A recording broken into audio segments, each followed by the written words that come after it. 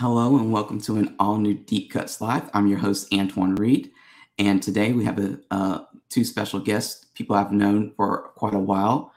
They are retailers, so if you're used to watching Deep Cuts, we have lots of cigar makers on the show and entrepreneurs of that sort, but retail is a very important part of any business, so any field. So we're going to get a very interesting perspective, I believe, from the two guests that we have on today. So our guests are Ian and Rebecca Harvey, and they are the operators of Smokers Abbey in Austin. So let me bring them on.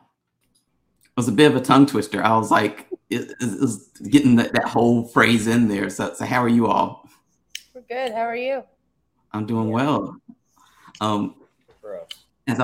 And we were kind of talking about this a few minutes ago before we went live, but as I put together this podcast and show, I wanted it to be a little bit different in that I wanted to get some retailers involved in the show because I think retail is such an important part of this specific, when we're talking about like the premium cigar industry, retailers are so, like I said, so very important. And we don't hear from them a lot. and it's a completely different kind of relationship. And I see you all as kind of being on the front lines of this whole business because the manufacturers make this product, but it's such a small industry that lots of the manufacturers don't even have like a large sales force. So they can't always be at your store every week. Sometimes they can't even be there every month. And you're kind of left on your own to kind of sell these products that you bring in.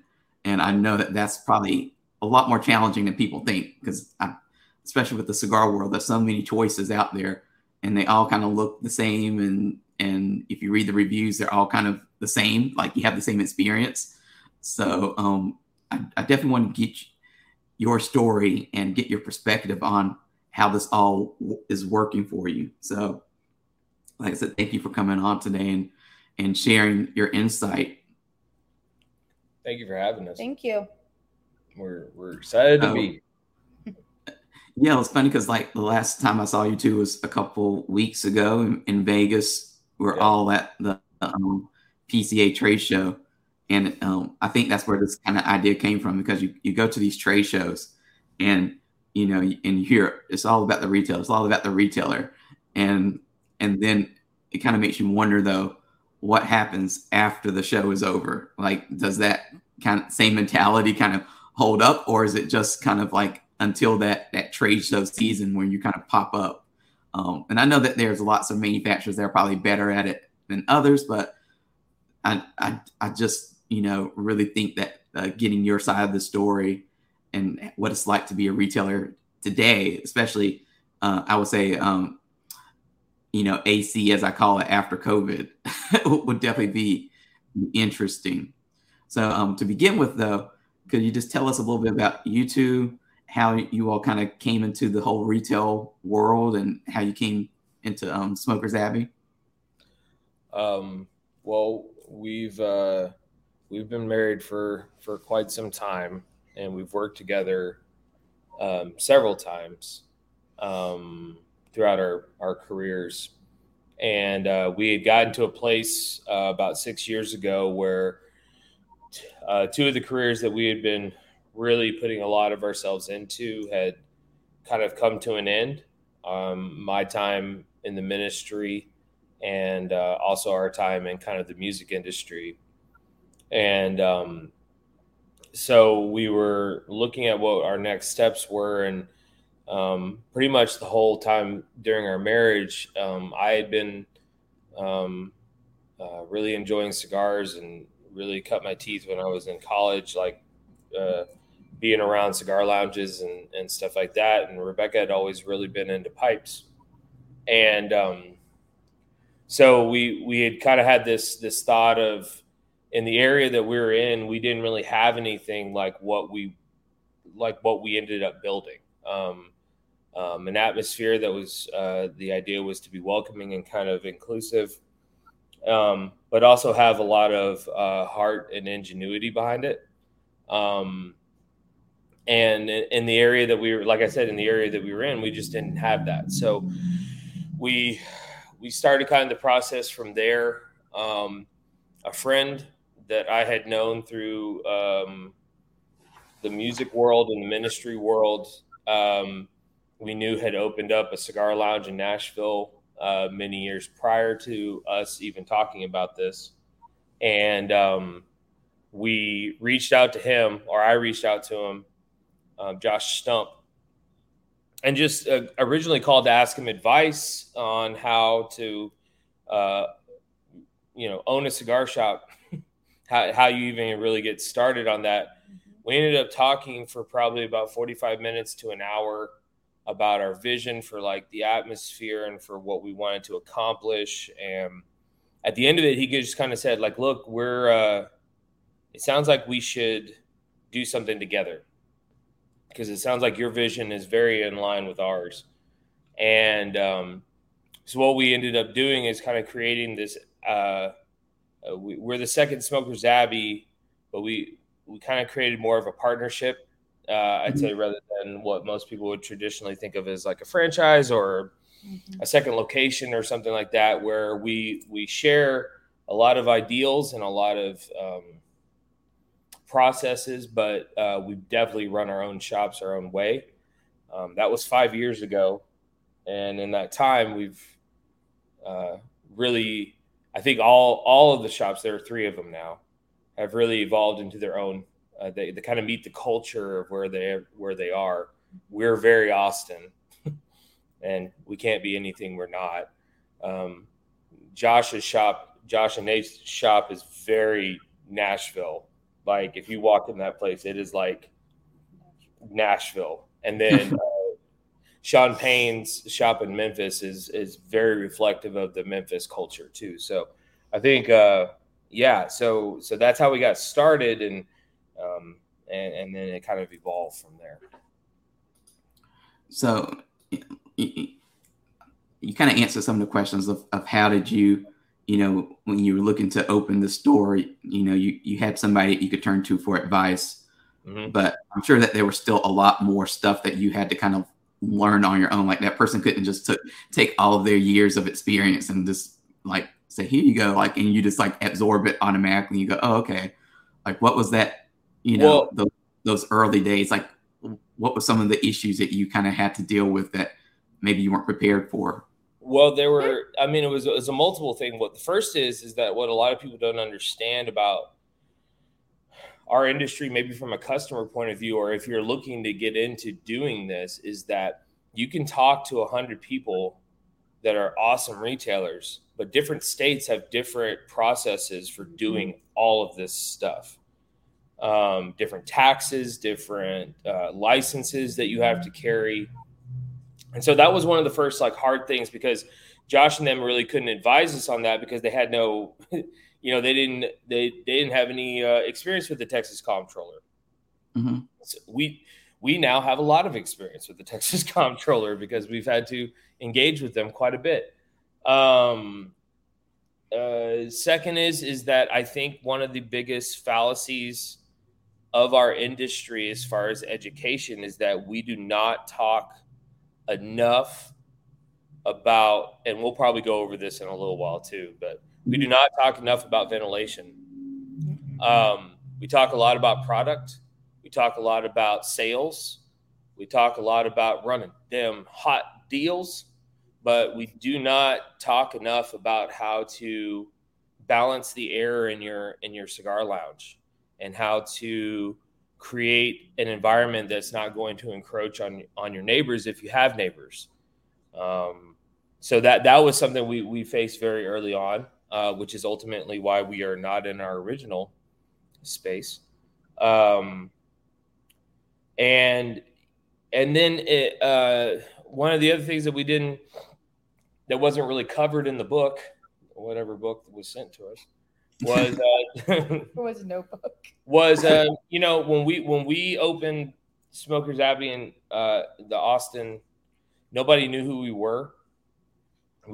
It's not like I had been a lounge rat. Like I said, there really wasn't a place for me to go.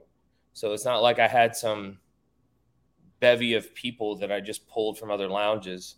Mhm. But when you're kind of coming into it cold, there are a lot of things. What's interesting about customers is that they expect you to be every place they've ever been, and have, be it the way that you treat them or the rules or the type of stuff that you carry. We just weren't really prepared for kind of some of the weird animosity we got when we first opened. And so we just had to kind of work through some of those things, and some of those things just took time and us pushing, and just continuing to grow and adapt. Obviously, the comptroller thing, we had to just adapt by doing what they told us to. But but yeah, I mean, I think those first two things though are if you're looking to get into this, know what your state is going to require of you. And the crazy thing is, they won't tell you, but you'll find out when you do something wrong.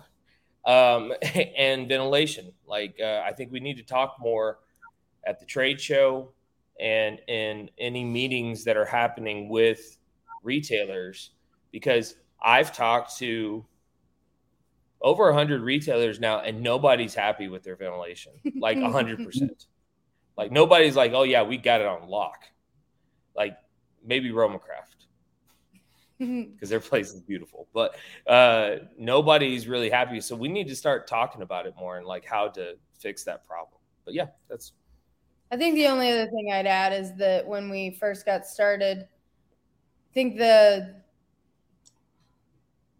Small Business Administration likes to make themselves look like they're here to help you, and they're here to, like, we're going to help you start a business.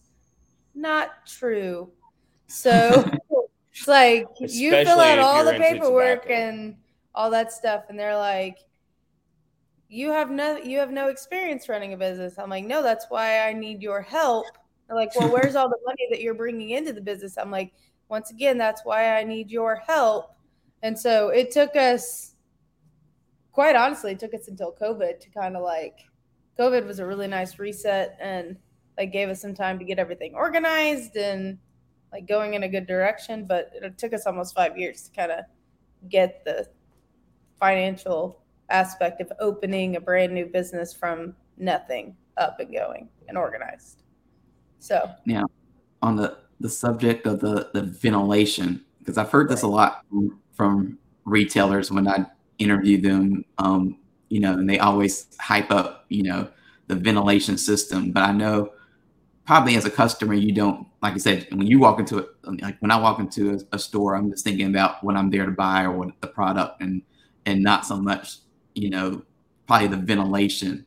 But especially in a cigar store kind of situation with a lounge where people can sit and they can smoke their product there, which is very important because, providing people with a space where they can actually enjoy the product is like, key to the retail space, especially in the tobacco industry.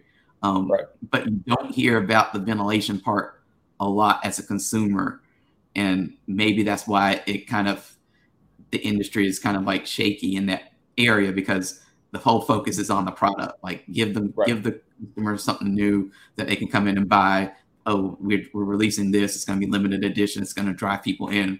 But the ventilation part, like you said, is like if you walk into a cigar store with very poor ventilation and people are smoking in there, like you notice, and it affects your mentality. Like you might love the retailer, but you might say, oh, like, I can't go in there early on, like before I go to work, because I'm going to come out smelling like an ashtray, or I need to plan my day around when I'm going to be in here so I can take a shower afterwards and all this other stuff.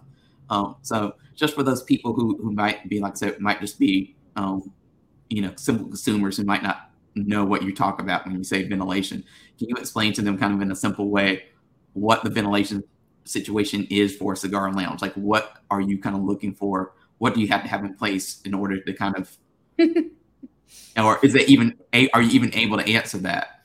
Well, okay. So when you're building a place, right, and you don't have any, like we built things differently when we did our second thing like this. Mm-hmm. This is different. But when we were building our first place, the only thing you can go off is what you're cool with, like what you would want, right? I've been in bands I fronted hardcore bands for like 12 years. I've been to hundreds and hundreds of concerts. I don't care about smoky rooms.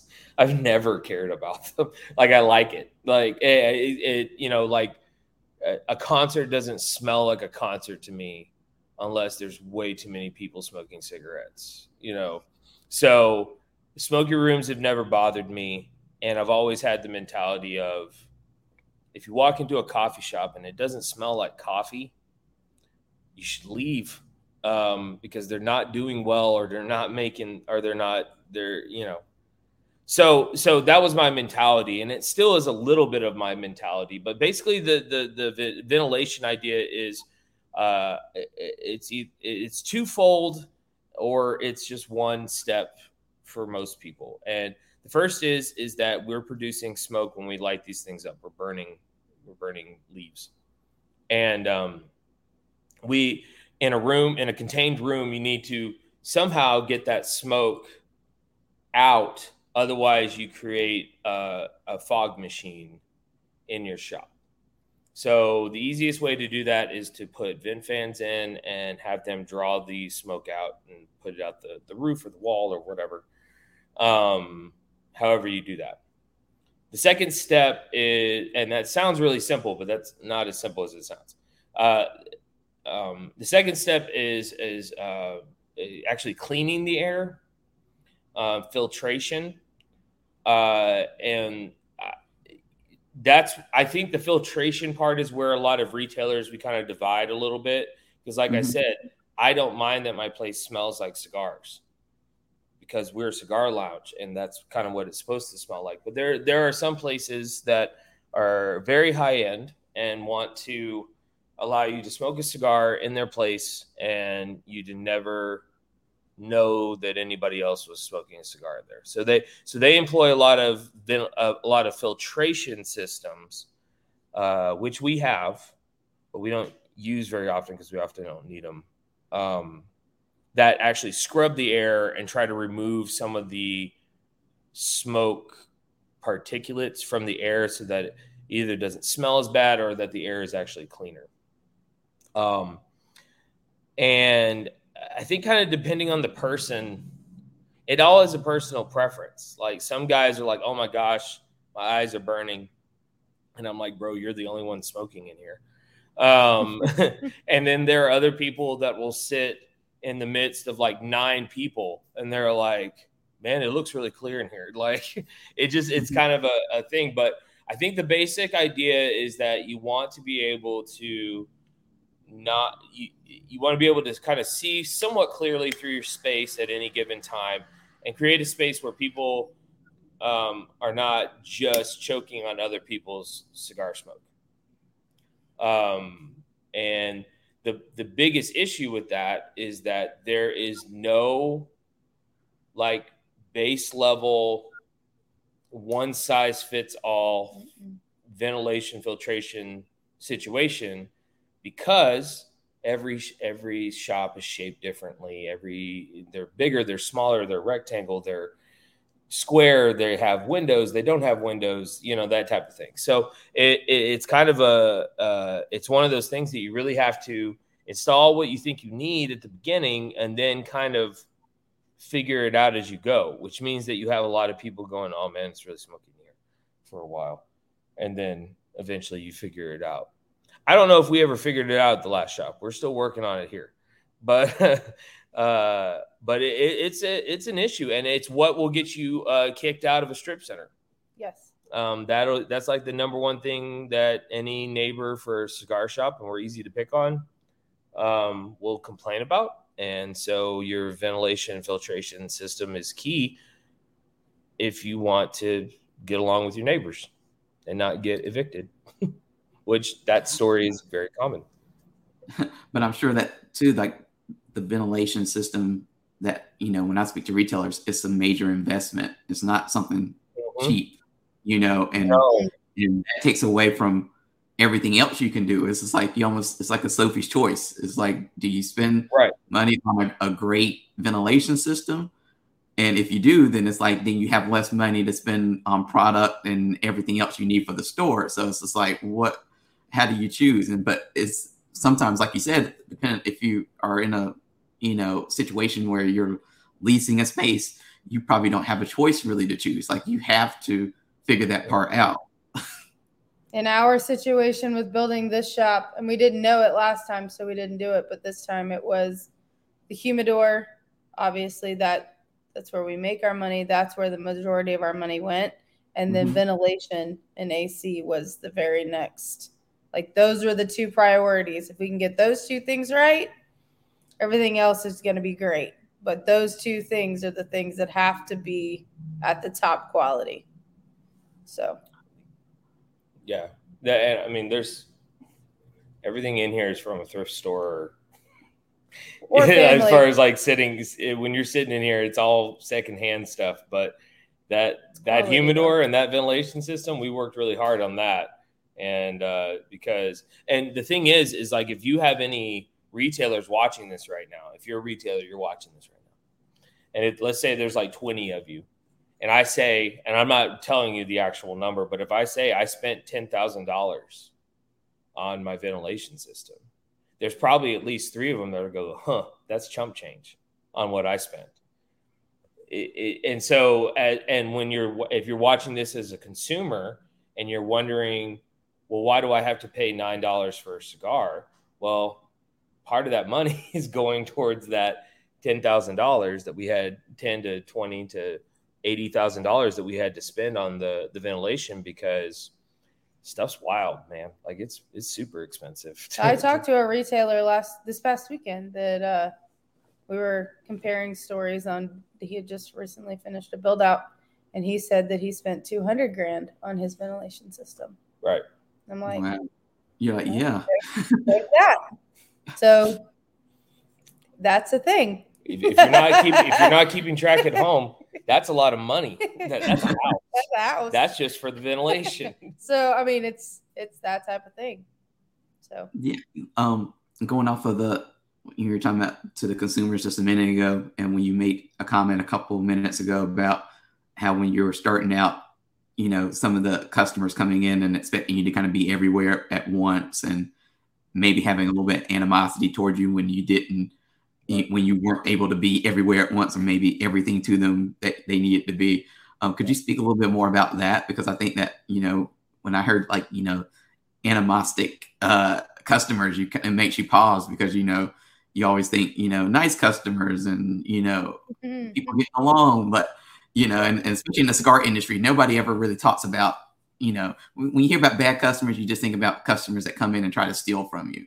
But, could you just elaborate a little bit on that? Because I think that's kind of obviously a little bit interesting to me. Yeah. So I will say at the beginning that, like, we have some awesome customers, and we have some awesome people that we've built a really good culture with over the last 5 years. By no means am I saying, hey, somebody's calling the shop before we're open. By no means am I saying that it's been a 100% across the board thing. But especially at the beginning when we opened up, the main places that were in town that a lot of cigar smokers were coming to check us out from were places that had been established for, one of them had been there for over 20 years. The other had been there for over 10. And so some of the practices and the habits and the routines that they had gotten used to with those other 2 places, they just assumed that every place that they went moving forward would do those types of things. An example would be, like, I had a guy beat me up one time, not beat me up, but like verbally, because I wanted to sell him a soda and not give it to him. He's like, well, I bought a cigar. And I said, yeah, and now you're buying a soda. And he said, no, at the other place, they just give me the sodas. And so I think that something to understand is that it is great that there are some businesses out there that can give away things that we rely on to make money. And that's amazing. I'm glad that they're doing well enough that they can do that. But also understand that when you're a consumer and you're walking into a new place, kind of view it as you're walking into somebody's home. Mm-hmm. And there are some basic rules that you follow when you walk into somebody's home, but there are also, everybody's home is a little different. You know, this is completely metaphorical, but in some homes you take off your shoes at the door, and in some homes you leave them on the whole time. And in some shops, you know, they let you bring in your own cigars, and then some shops like us do not. So everything's a little different. So as a consumer, come in, relax your shoulders, breathe a little bit, and just try to understand what's going on in that particular shop, because the reality is that they have regulars for a reason, is that there's something good happening in that place and they like it for some reason. So go try to figure that out rather than try to figure out why you don't like how a shop is doing what they're doing, because we're very different than a lot of the places in Austin. Mm-hmm. That's good. There's different atmospheres that are created in these places, and different cultures and different groups of people. But when I go into another shop, I'm not trying to retrofit what I do into somebody else's business model. Like it's just different, man. Like, come in, chill. This is supposed to be relaxing. Let's not greet each other with rage and anger, because I wouldn't give you a soda. Yeah. You know, one of the areas of the industry that I'm always curious about is the relationship between the retailer and the manufacturer. Because like I said, you can go to a trade show and you can see how they interact and stuff. But to me, that's a bubble, because I'm sure that once you're back in your own store and there's not a trade show going on and, you know, you made your purchase, maybe that relationship is a little bit different. So for you all, like when you're looking to bring in a new product or a new company, what is that decision process like? Like, what makes you say, you know, yeah, let's give you a shot, and, you know, as opposed to like, maybe you're all not a good fit for our store and our customers. Right. So well, you covered a lot of things there. Yeah. And I'm trying to like wrap my head around like how I start this. So first and foremost for us, anything that we bring in, your product has to be good. That's the baseline. I don't care how cool of a guy you are. I don't care how long you've been in the industry. Your product has to be good. Sorry, we're having a delivery driving up right as I started to answer this question. But I think that's a key thing, is like too many people get so wrapped up in, and I'll come back to relationships in a minute, but relationships do have to be good. And we love having good communication and relationship with people that we work with. But the core of it is that the product has to be good. I have to know that people will respond to it. I have to know that you care about it, and that it does something different. And we work a little differently. I'm going to pause for just a sec, if that's okay, while they deliver, so that we don't have this weird, like, oh, hey, what's up? Like moment. I remember where I was, though. I think good product. I'll just keep looking at these two cigars and go, good product. Okay, cool. Wanderlust and Corto.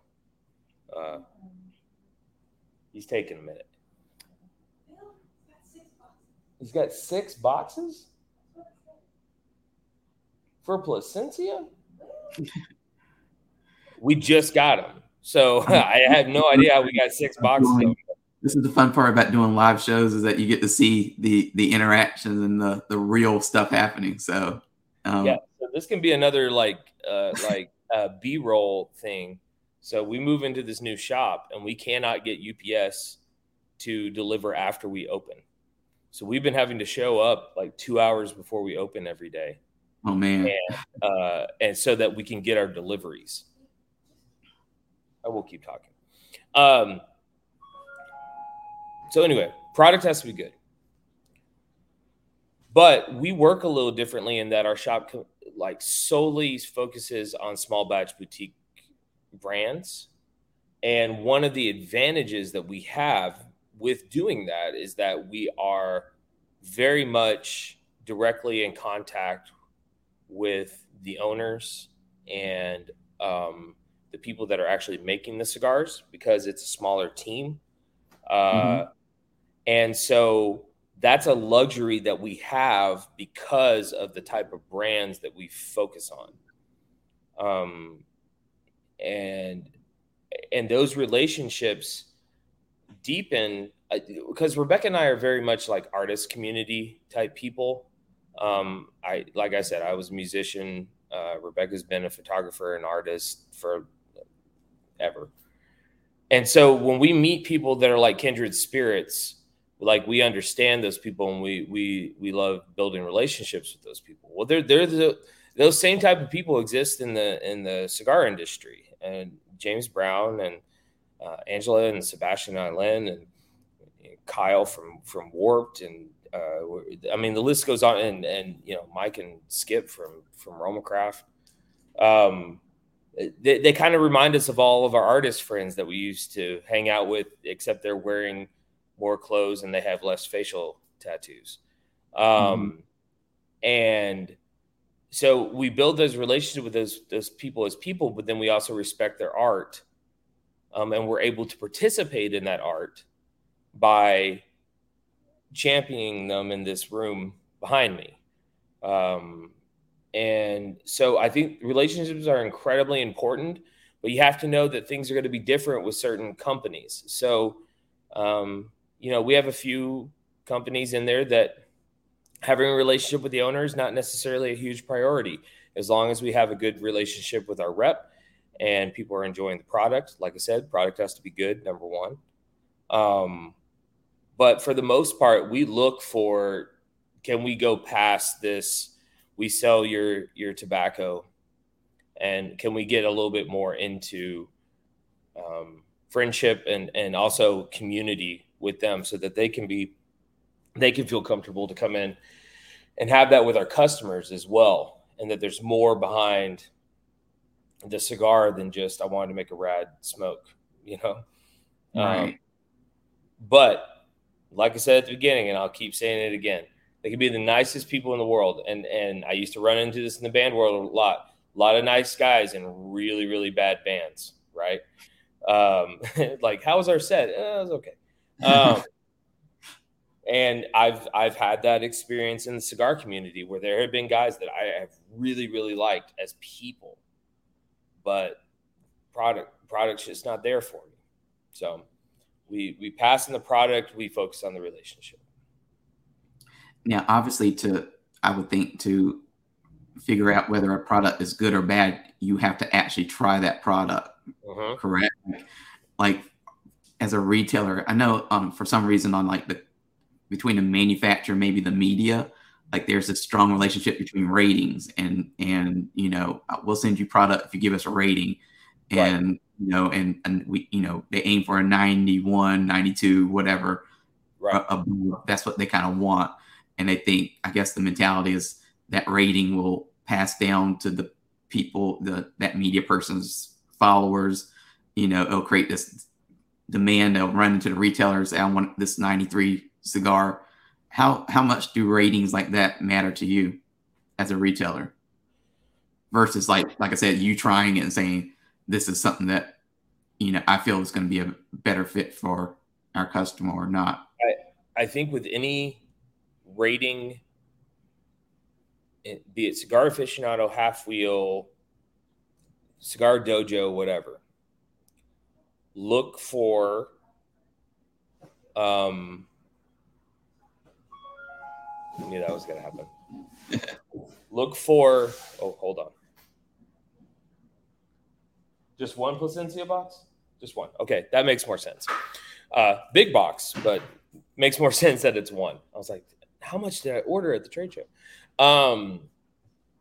When you're looking at reviews, if you're a retailer or a consumer, look for a pattern of behavior. Because if there is a reviewer who does not like high-powered, full-bodied cigars, it does not matter if you give him the best one on the market. He will still give it a meh rating over that same company's lightest, chillest, smoothest cigar. He'll give that one like a 93, and then he'll give the other one like an 80, when really, if you were being fair, the two should have been flipped. So look for bylines. So for me, I guess I look for at ratings for cigars for this agricultural based handmade product. I look at it as one person opinion, and I would rather see a larger consensus. And then for me, I try everything. So I wholeheartedly have disagreed with a lot of reviews that have come out over the last few years of some of the stuff that's in our humidor. And I have wholeheartedly been surprised about some of the stuff that has gotten super high ratings, because there's been stuff that I was like, yeah, that was good, but I mean, that was a lot better. So I think that if you're a retailer, you should be trying everything that's in your humidor. You should have smoked. It surprises people when I tell them that, like, I have smoked everything in this humidor. They're like, oh, well, just the actual. I was like, no, every size. Like, I am not going to be the guy that goes like, that's not my jam. Like, why would I sell it if I don't know anything about it? Right. So I think that as a retailer, you are the gatekeeper to an amazing experience. And that if you have no idea what that experience is, then you're doing your customers a disservice. So, yeah. In terms of how this is like a basic question, but in terms of how you actually purchase product, as consumers, we are thinking about, like, if there's a book that comes out that I want to buy, I have the option of going into a physical brick and mortar store, or I can just go online to their stores, and I have like a brevity of choices that I can choose from. And I'm okay sometimes, buying it, online from Target if I don't feel like going to Target, having it ordered or whatever. But what is that like for a retailer? Like, do you all order stuff like online? Like, or do you like, I know in the olden days of the industry, I don't know if it's still like this, but, people would make catalogs and they would send it to the retailers. People make sales sheets, they will send it to them. They'll do the transaction over the phone. They would do call centers. So there are so many different things. But what is it like today? Like, how do you all actually like buy these products? Like, how much human interaction, I guess I'm asking, is still in the process? Because of the cigars that we carry, all of ours is human interaction, unless I need to have it in writing.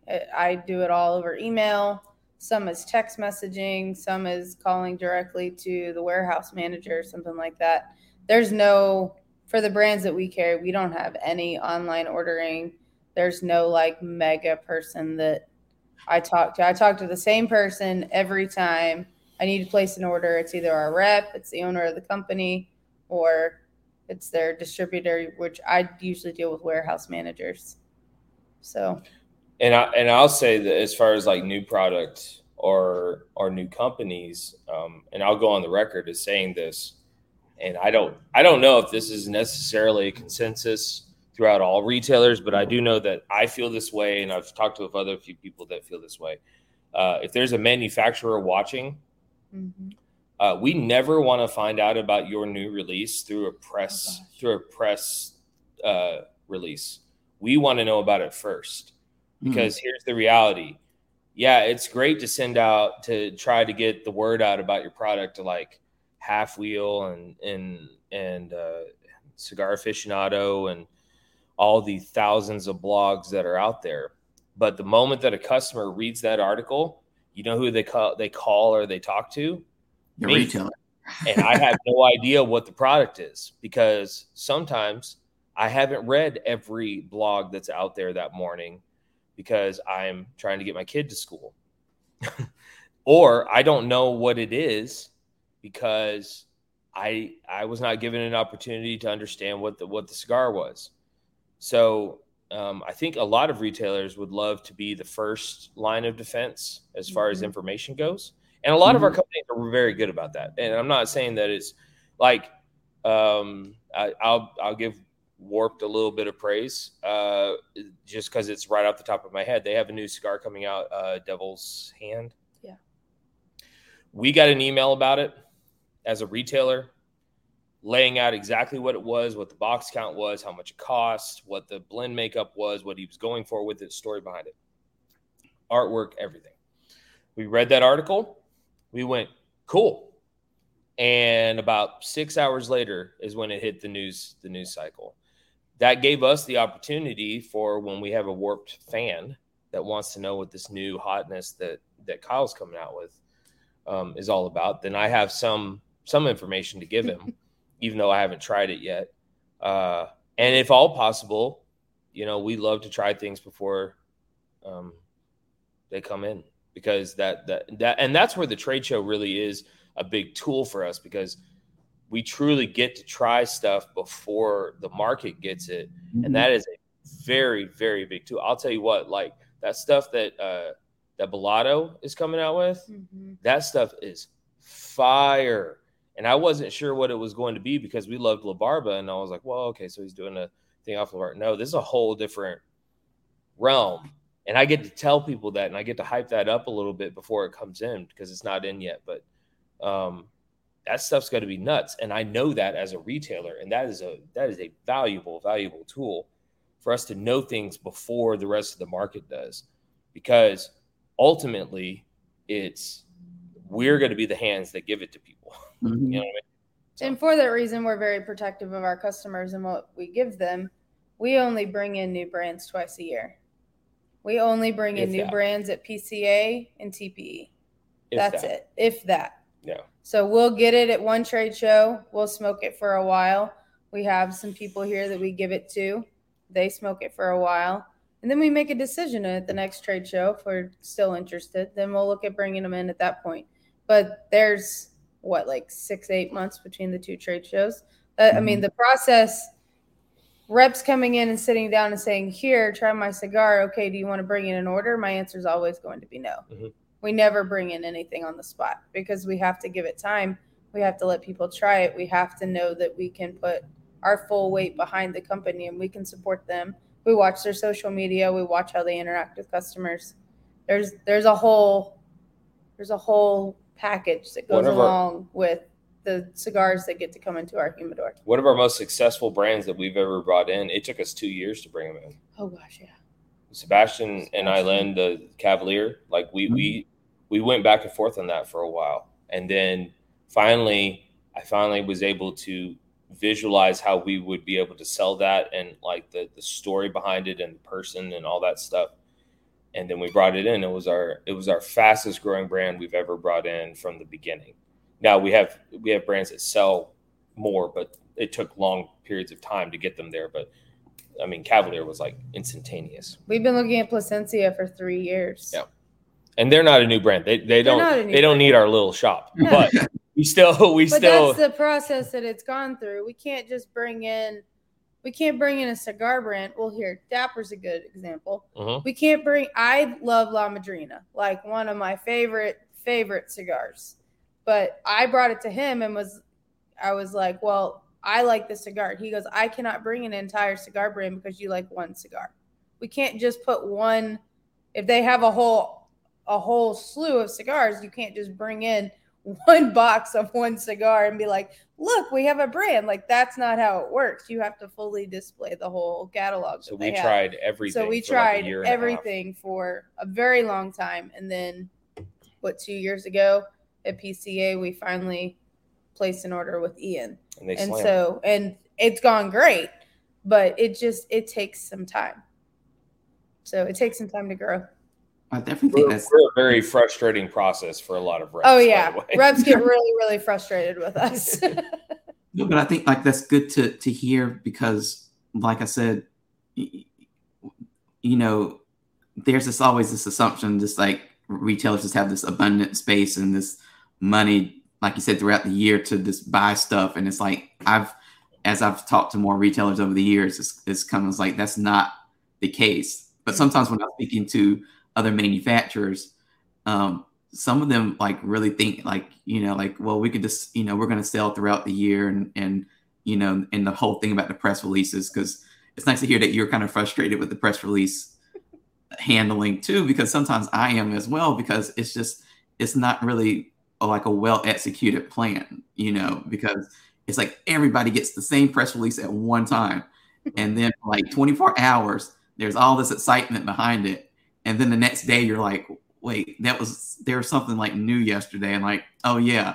And then you get another press release, 6 months later saying, okay, it's finally ready to ship. And you're like, as a media person, you're just like, well, who cares if it's getting ready to ship now? It's like, that's not, but the fact that they're not coming to you first with that information, because like you said, Ian, like you're having to be the ones to sell this stuff. So it makes sense if one of your consumers comes in and they're following these different media sites and they go, wow, like, XYZ cigar brand just announced their new stuff. Are you all going to bring it? And you're like, I have stuff to do today. I haven't had time to like, read emails or follow, sit down for an hour and scroll through stuff. Like, I don't know. And that probably makes you mad a little bit that you're like, they're going to expect me to buy it. And yet they didn't do the courtesy of helping me understand what this thing is. And it's just a courtesy thing.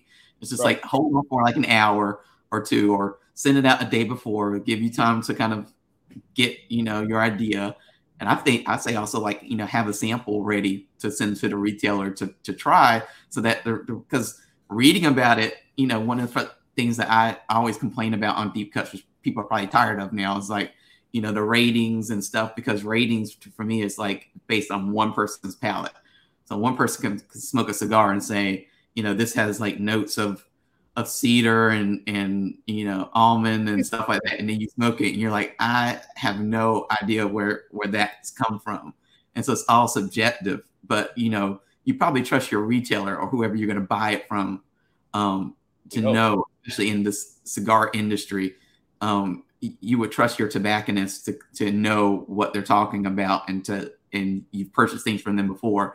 That relationship is there. The consumer doesn't always have a relationship with the brand owner to know. They might like it, like I said, personality wise, but it's just crazy to hear that you all have to struggle with just, that communication part, which we've always said is the issue in the industry, is communication.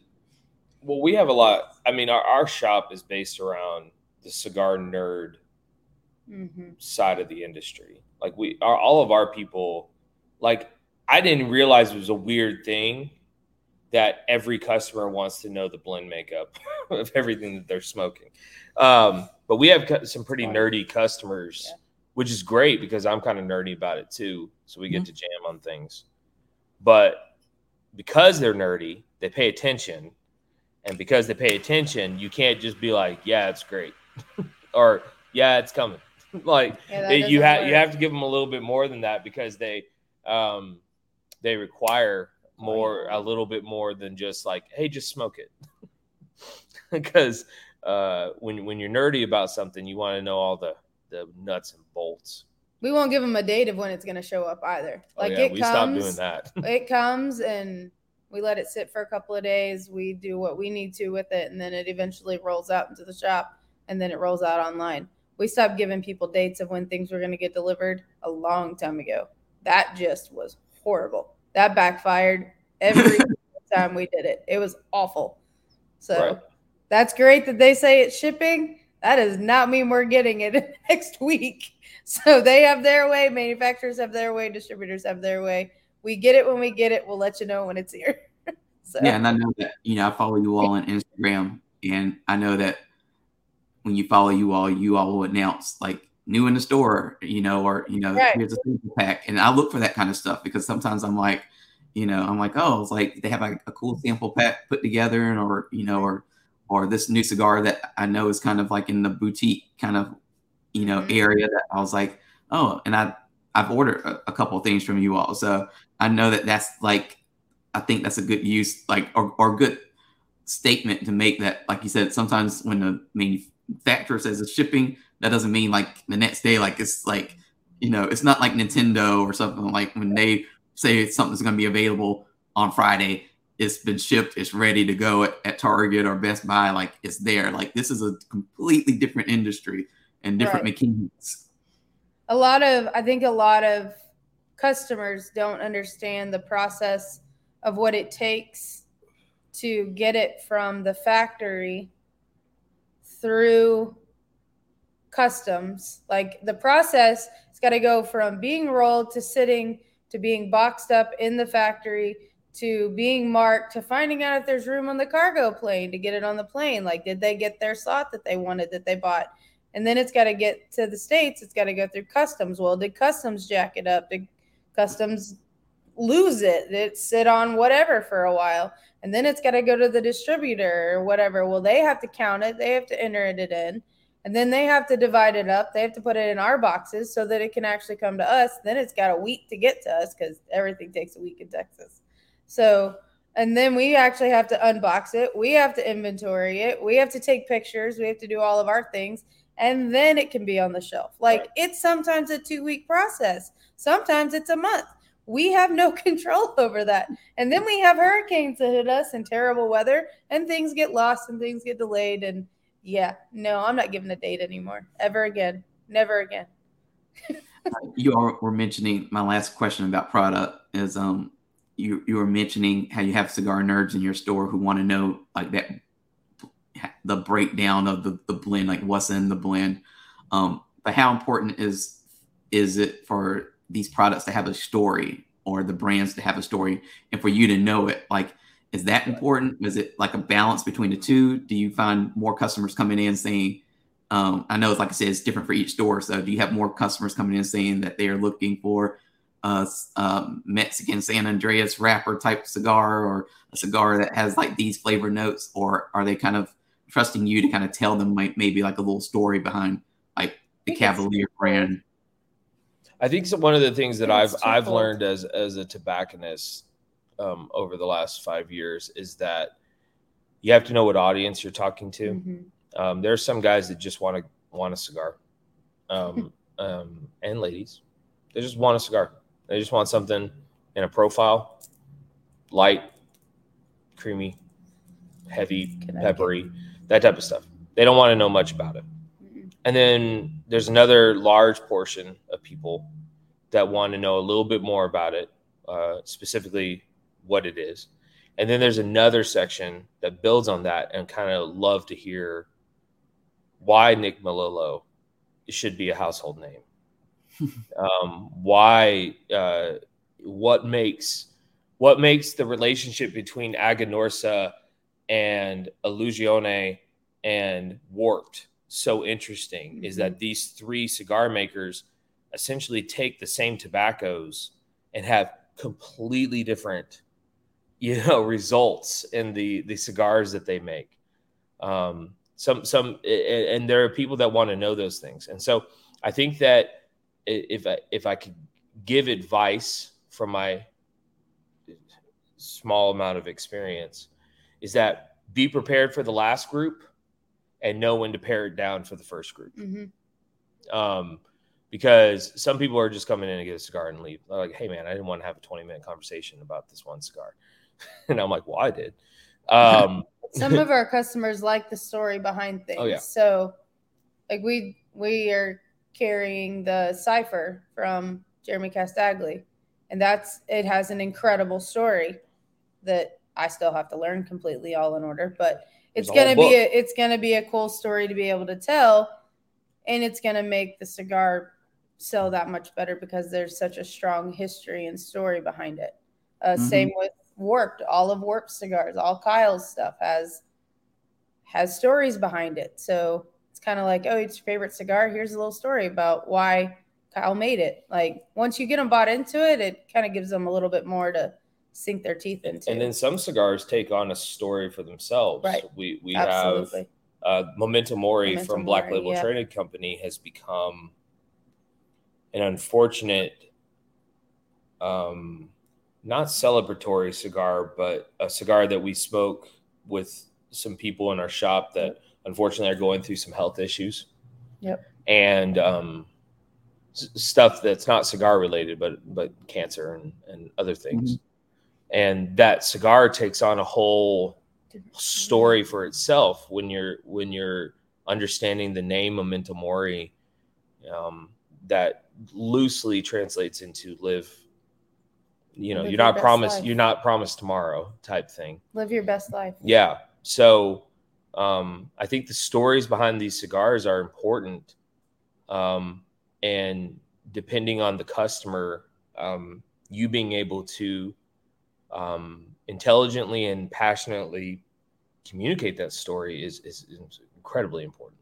And it's even better when the owner of the company can come in and talk to the people about they can tell the actual story, because the author of it's always better than a copy of it. We can try, but we're going to miss the details. When James comes in and is able to tell the story of Memento Mori and stuff like that. Yeah, I don't talk much during events. Yeah. I just let the principals do it. Yeah. So, because they're going to tell it better than we can. They're going to rep their cigars better than we can. So, yeah. Well, as we close out the show, there's usually 2 questions I like to ask all the guests. The first of those questions is, what is your why? So why do you do what you do? For the community aspect of it. Cigars can lead to great conversations and even better relationships.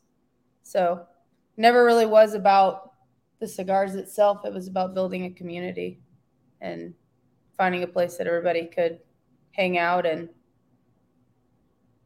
be a family.